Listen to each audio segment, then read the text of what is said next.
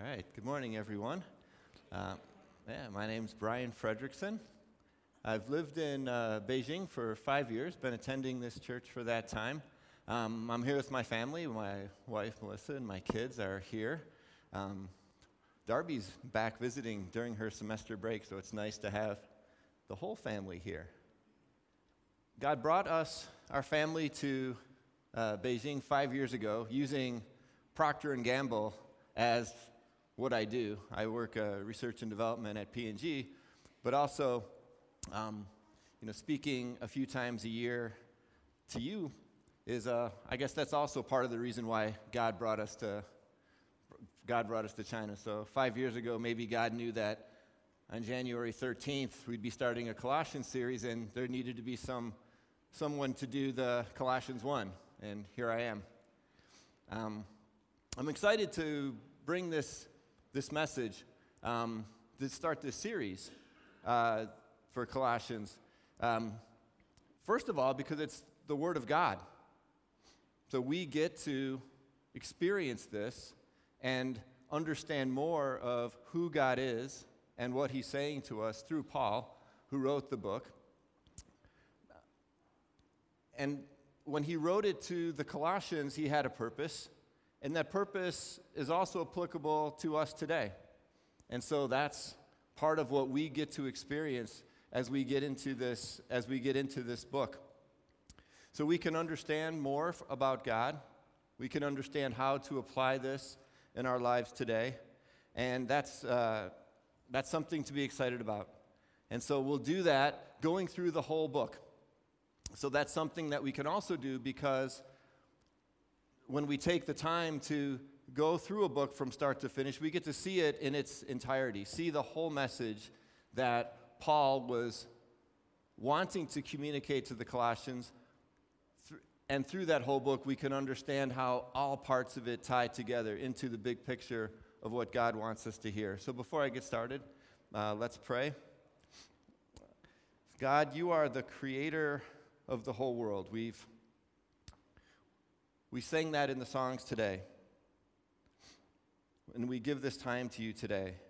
I pray that you use me today to bring your word, to bring this letter that Paul had written to the Colossians to CCC today. I pray that your Holy Spirit will be present, and you open our hearts and minds to learn new things, and that your truth will be spoken through me today. In Jesus' name, amen. All right, so I'll first start, since I'm starting this series, I'll start with the basics of who were the Colossians. So you go to the next slide.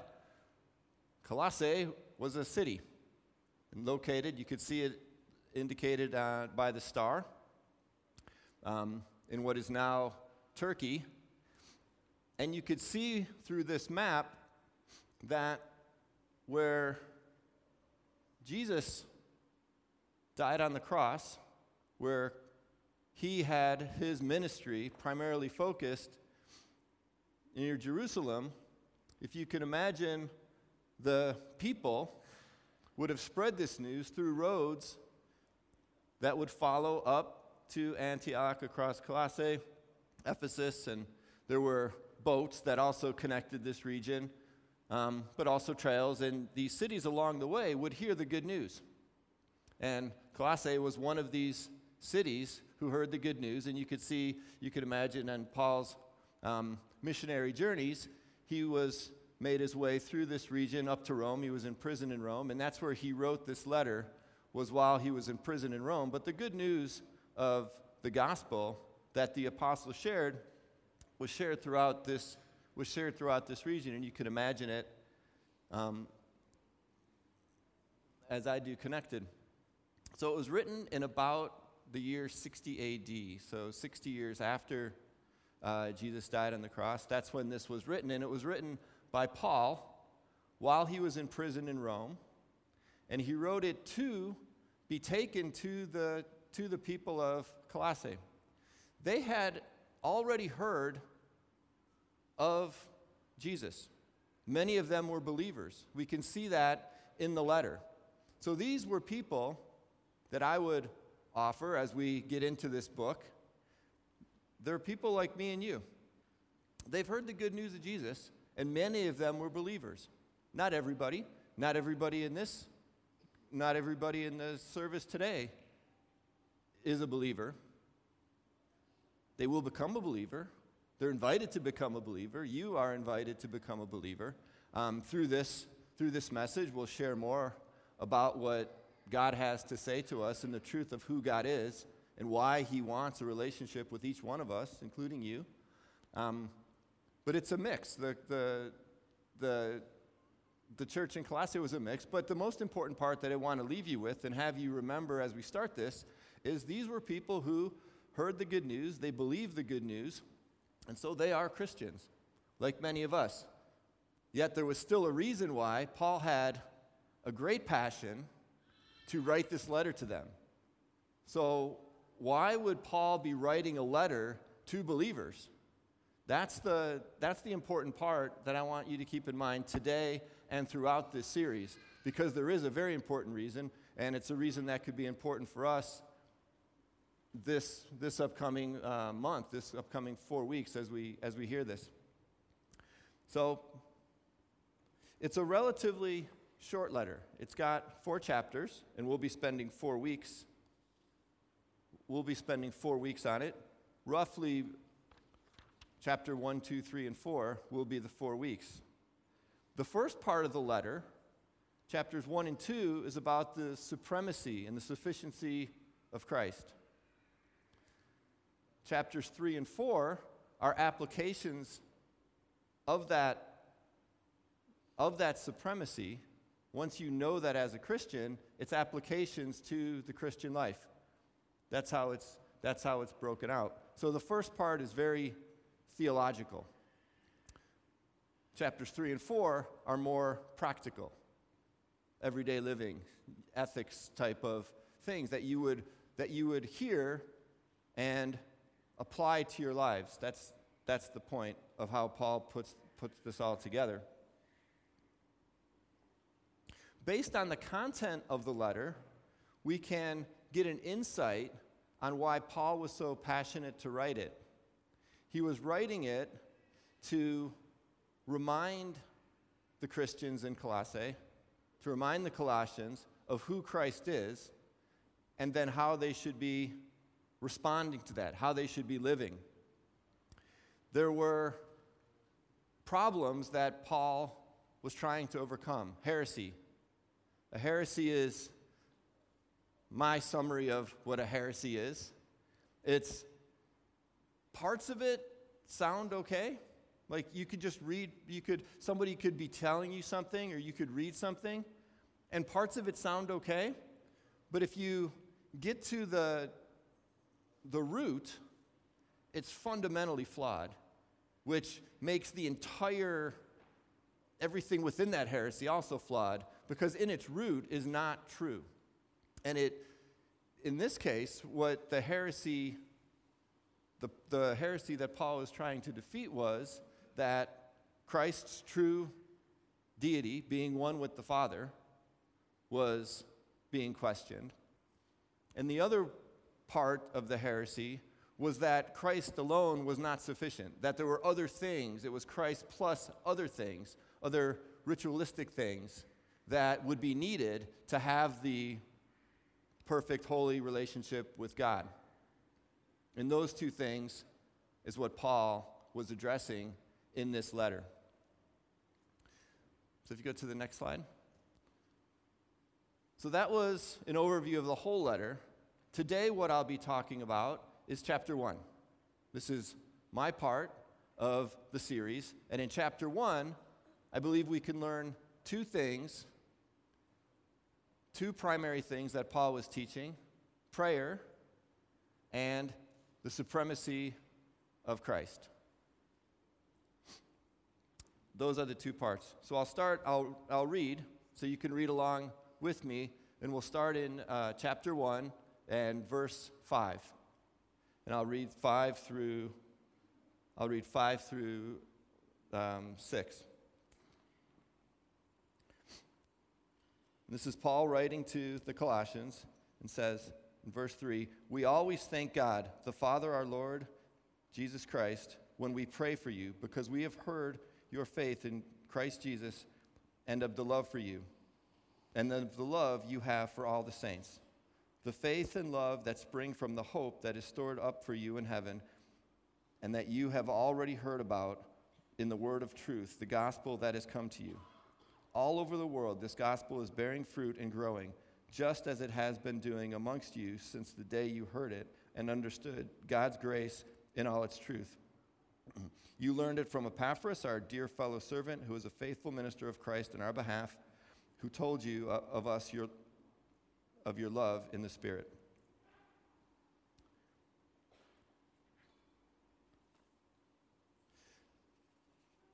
So when he prays,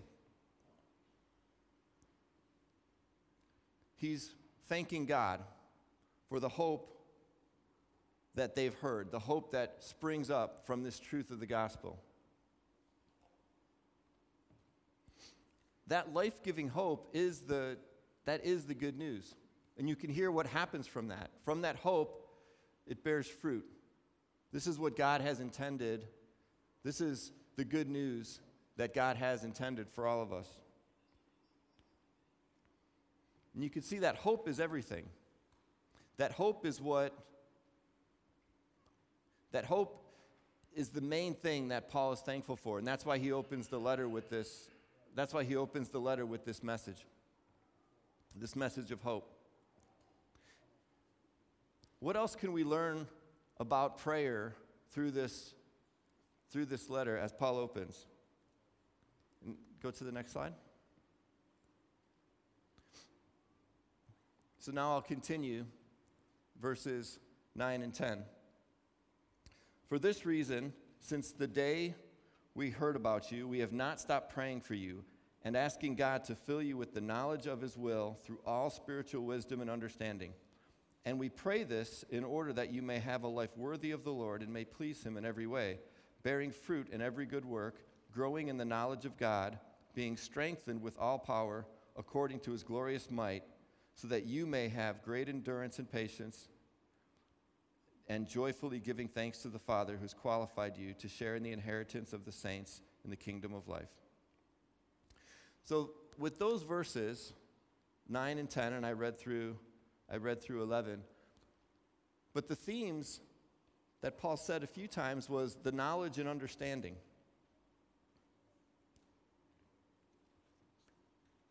And so you could see that that's his priority. That's what he's praying for. He's praying that the people realize that God is everything. He's the creator of all things.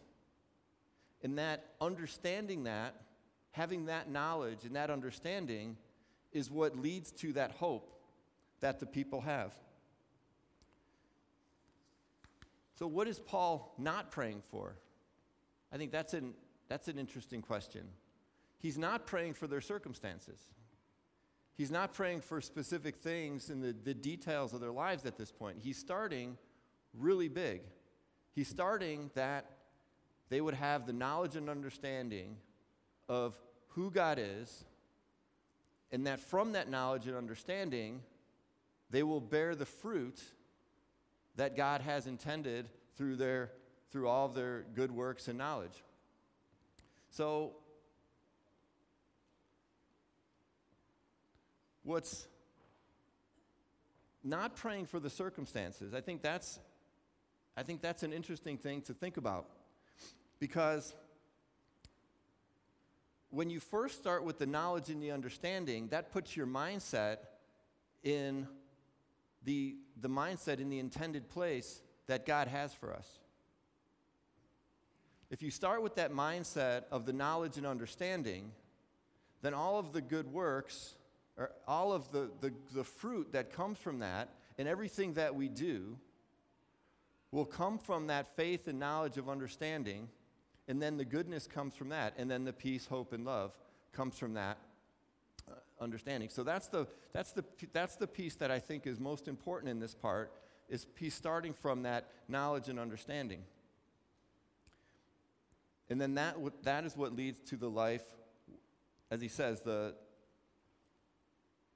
a life worthy and pleasing to Christ, bearing fruit and increasing in the knowledge of God. So the bearing fruit and increasing knowledge of God are right there together in that verse. So it's you understand more, you have a mindset of who God is, you bear good fruit, and then you increase in the knowledge of God. And then I think the cycle goes over again. The more you understand who God is, the more good fruit you bear, then you understand more, and then repeat. And to the fullness of God, we will never achieve that, but that cycle, it's strange. It was a word that was in the song that we sung. And I think we're going to have the opportunity to hear that song every week during this Colossians series. There's a verse there that says, how strange it is that all is mine. And I find it strange also. Like this, we take the supreme God, and what he wants from us is to understand who he is. From that understanding, from faith in that understanding, we do good works, through living by faith, produce fruit, increase in the understanding, and that is Christ through us, and that's all. That's the ultimate, that's everything in heaven. Everything that's been created in heaven is ours through this inheritance, through believing in the gift that God gave us. We believe in that, and we have this access to the holy and supreme God.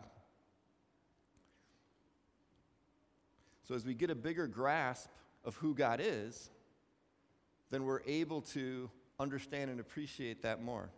And that's Paul's prayer. If you go to the next slide. I had in this study, that concept that I was trying to explain, and hopefully I did a fairly good job to explain it to you, but it was really difficult for me to grasp.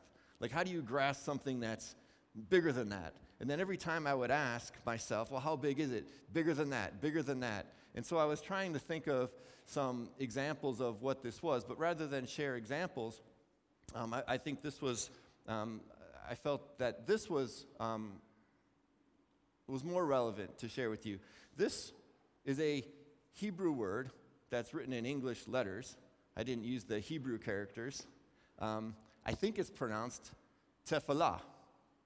So I don't know if, as far as you know, that's how it's pronounced, unless any of you speak Hebrew. But with the patterns, and I've used a little bit of translate apps, and I think it's pronounced tefillah. And it's a Hebrew word for prayer. And what it translates to in English is closer to self-evaluate, ponder, self-evaluate of what you would do to self-evaluate. How are you doing?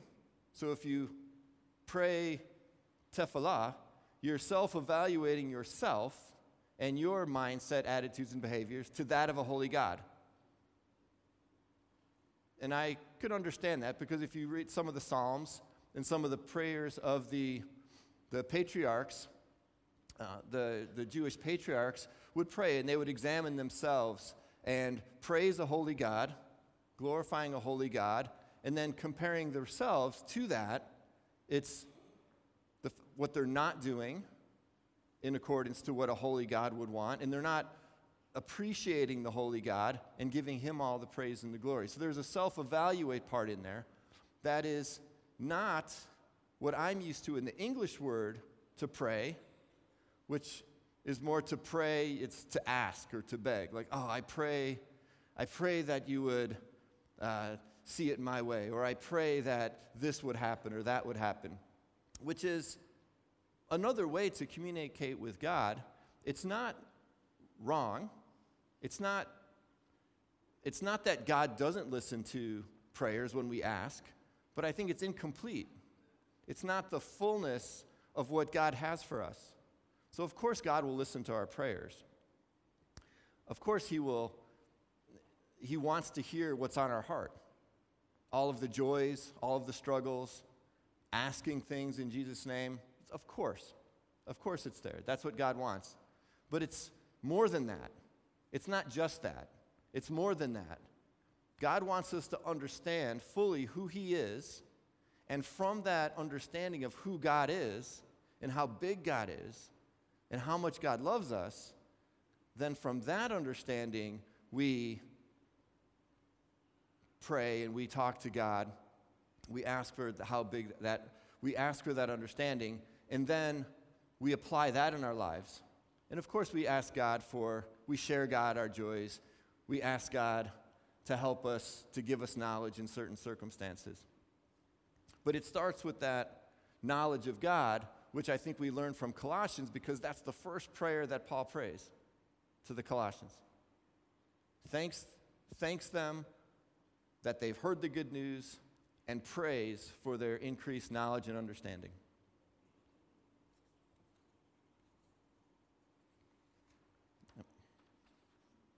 So that's the prayer. That's what I think we learn from prayer. And I think it is important because in our own lives, and I've done this as well, we pray to God and we wonder what we should do on a decision. Should we do A or should we do B? And we will pray to God. God, help me understand your will. What is your will? That we do A or that we do B? And like I said, I don't think there's anything wrong with that. I think there is a place for that. But God's will, according to Paul, God's will is that we pray to understand who He is. The bigger the understanding, the greater our understanding of how big God is, the more we can understand what His will is in our life. And I think in an example like this, whether we pray to God, should I do A or should I do B, the more I understand how big God is, the more I realize that God will be present with me in A and B, and probably C and D and E and F, and things that are in the future that I have no idea of, but God does. So for me to pray A or B and keep it limited to that is really not acknowledging the fullness of God, because I believe God will help me decide A or B. God will be present as long as my heart is in the right place, seeking to understand the fullness of God and letting Him be in control of my life, letting Him live through me. God will be present with me in A and B. And like I said, C, D, E, F, G, whatever the other things that are in my future and what I have, what's in the future for me. God present in my life, me surrendering to God and letting Him live, letting Christ live through me, and acknowledging His fullness, God will be present with me. So now I'll go on to supremacy. So that's the prayer part of this first chapter and what we can learn.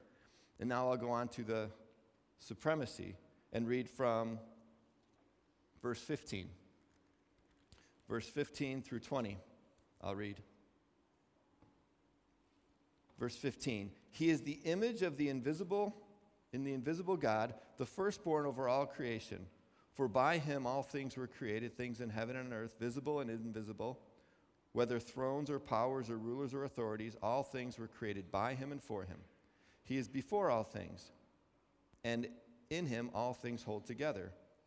He is the head of the body, the church. He is the beginning and the firstborn amongst the dead, so that in everything, He might have the supremacy.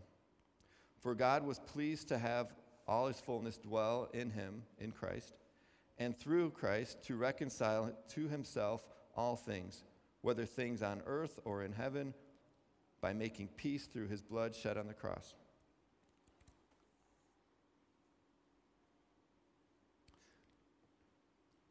So Paul, in this, what he is telling the Colossians is that Christ has the supremacy. Christ is in the position of authority.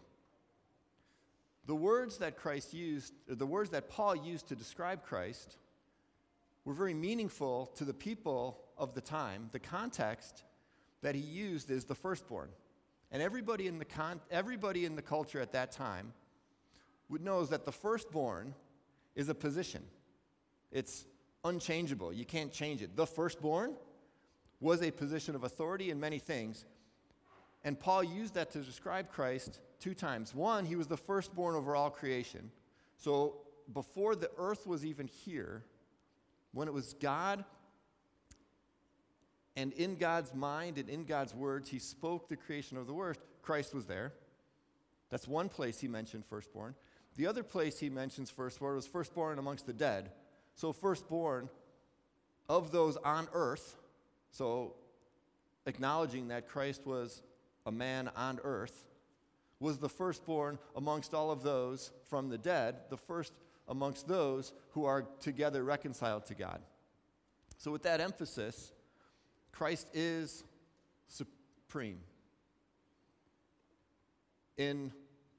As Paul wrote this, I think that to the Colossians, they would hear this, and if there were any questions about the deity of Christ, when he says firstborn 2 times in this passage, I think he's saying, like, he's firstborn.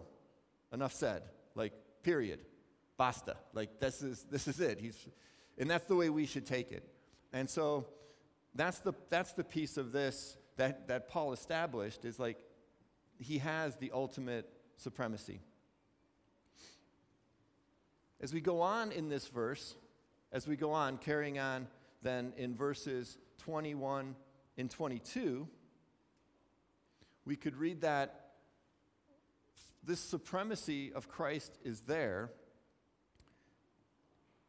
but it starts with a contrast.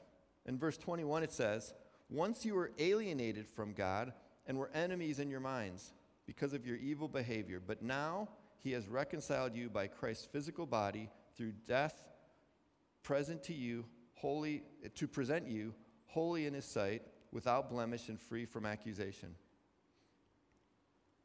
So we've been reconciled. That God chose to do this. It wasn't our choice to be reconciled. It was nothing that we did, but this is part of God's plan. So part 1, or first part of this passage, Christ is supreme. The Almighty God, creator of all, chose to have Christ be present on earth as a man to reconcile all of us to the holy God. That's the part that's what Paul's establishing. This is it. But then it goes on in verse 23, part of the same sentence as verse 22. So I'll start reading in verse 22 again. "But now he's reconciled to you by Christ's physical body through death, to present you holy in his sight, without blemish and free from accusation, if you continue in your faith, established and firm, not moved from the hope held out in the gospel." If. That's a big word. That means if this, then that. So all of that supremacy, God's the creator of all, has created the whole world, has reconciled us to him through Christ. And it can be ours. If what? If we do something? If we check the boxes? If we follow certain laws? That's what the Old Testament was. But this message that Paul's bringing is to refute that. It's to remind the believers that no, that's not the if. That's not what you have to do.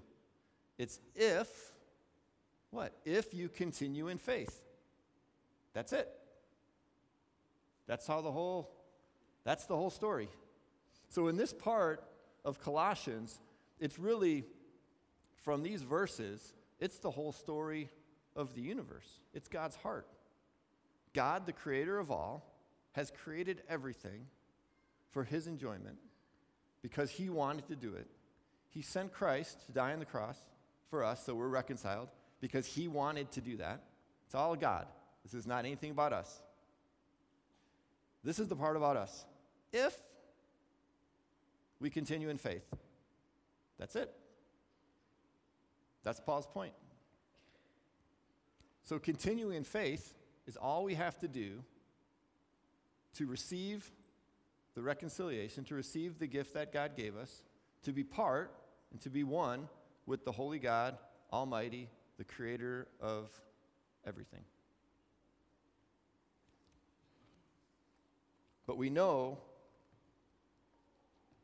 it's not that simple to have the peace and the hope and the love and all of the good fruit by just reading that, acknowledging it, and saying, I got it.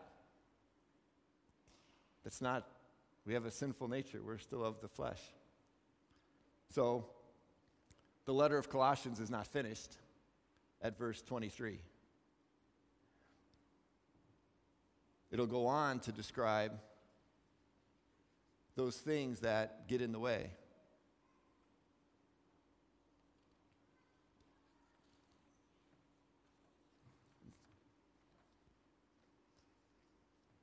So continuing in the faith and bearing all the good fruits and having the hope of the gospel and the peace that flows from that, Paul establishes that that can occur when you acknowledge that Christ has the supremacy and you recognize that Christ and Christ alone has reconciled us to the holy God. And that's it. That's what continuing in the faith is. And then, when that happens, then we bear the fruit and we get the hope of the gospel and the peace that comes from that. And so bearing fruit, if you remember in the early part, this was mentioned 2 times. In verse 6, it talked about bearing fruit. I read through that. And then also in verse 10, where it says, live a life worthy of the Lord and please him in every way, bearing fruit in every good work, growing in the knowledge of God. That's the result of having this faith. And so bearing fruit should remind you of something. I'll give you a few seconds to think about it. What does bearing fruit remind you of? This is also, we've also been hearing about this, and it's also very much been part of abiding in Christ, which we have heard also. But bearing fruit, it reminds of the vine and the branches. Go to the next slide. So when I hear bearing fruit, this is the image that comes to mind. The verse it's in John 15, verse 5. I am the vine, you are the branches. If a man remains in me and I in him, he will bear much fruit. Apart from me, you can do nothing. This is staying in the faith. So the image that I have of that if statement, if you continue in the faith, it's stay connected to the vine. Don't let something distract you and think that you're a branch on the vine and you're going to separate yourself from the vine and go get the ability to bear that fruit from something else. It won't happen. That's what living in faith means. Stay where God puts you. Once you hear the good news, once you understand how big God is, once you understand that Christ and Christ alone is sufficient to meet all of your needs, you stay connected to the vine. You don't have to work and earn it. You don't have to do things to connect yourself to the vine. It says, it starts, I am the vine. You are the branches. Vine, branch, it's connected. Do that. Let Christ work through us, and then we will bear the fruit. The fruit won't come if you're not connected to the vine. You can't try to make good fruit, no matter how hard you try. We've heard that a few times. I remember Ian spoke to us a few months ago, and he used that. You can't try to produce good fruit. Work really hard to produce good fruit. We don't do it. Last week, Rick mentioned the You're just letting Christ work through you. You do this, and you'll bear the fruit. It's in the mindset. It's a mindset that you would have to have. And this is the Christian mindset that sets us up for the applications that we'll have later in this series. Without this mindset, the applications don't make sense. And that's an important part. That's an important part to remember. So remember that the letter of Colossians was written to people who were already believers. What Paul is reminding them of the supremacy of Christ, that Christ is sufficient, and through Christ, they receive that. They understand how big God is. Through Christ, they can bear the fruit. That's what he's telling them. So from that starting point, all of the application pieces come from that. I'm not going to go into the application pieces because those are the parts that you'll hear in chapters 3 and 4. But remember that if you don't have the mindset of the supremacy of Christ, the application pieces are from the supremacy of Christ is how Paul wants the Colossians and wants us to hear the application. The application pieces on their own are not bad ideas. They're good, but they won't make sense to people of the world, and they won't make sense to us in all times, and they get really hard to deal with if you're not remembering they're connected to this bigger concept of the supremacy of Christ.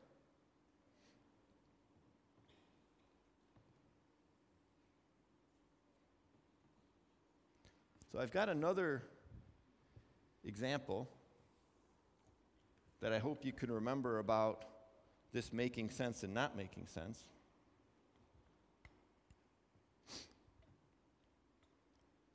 This is a light, and this is a power strip. What should happen when I plug this in is the light goes on. So this could be a branch, and the light could be the fruit, and this is the source.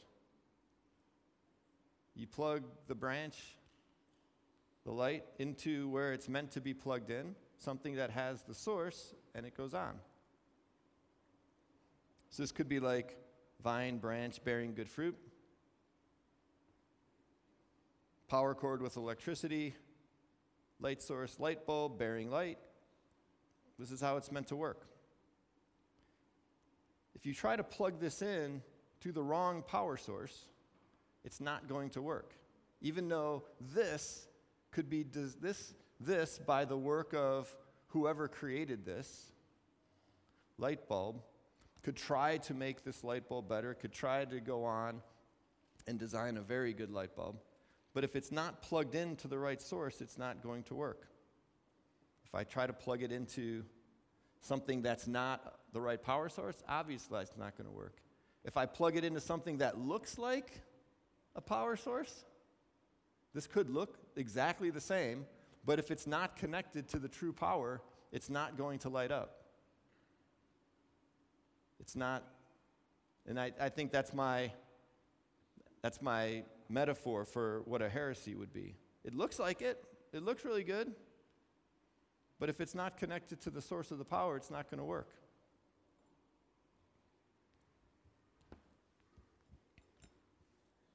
So I'll leave that there for now.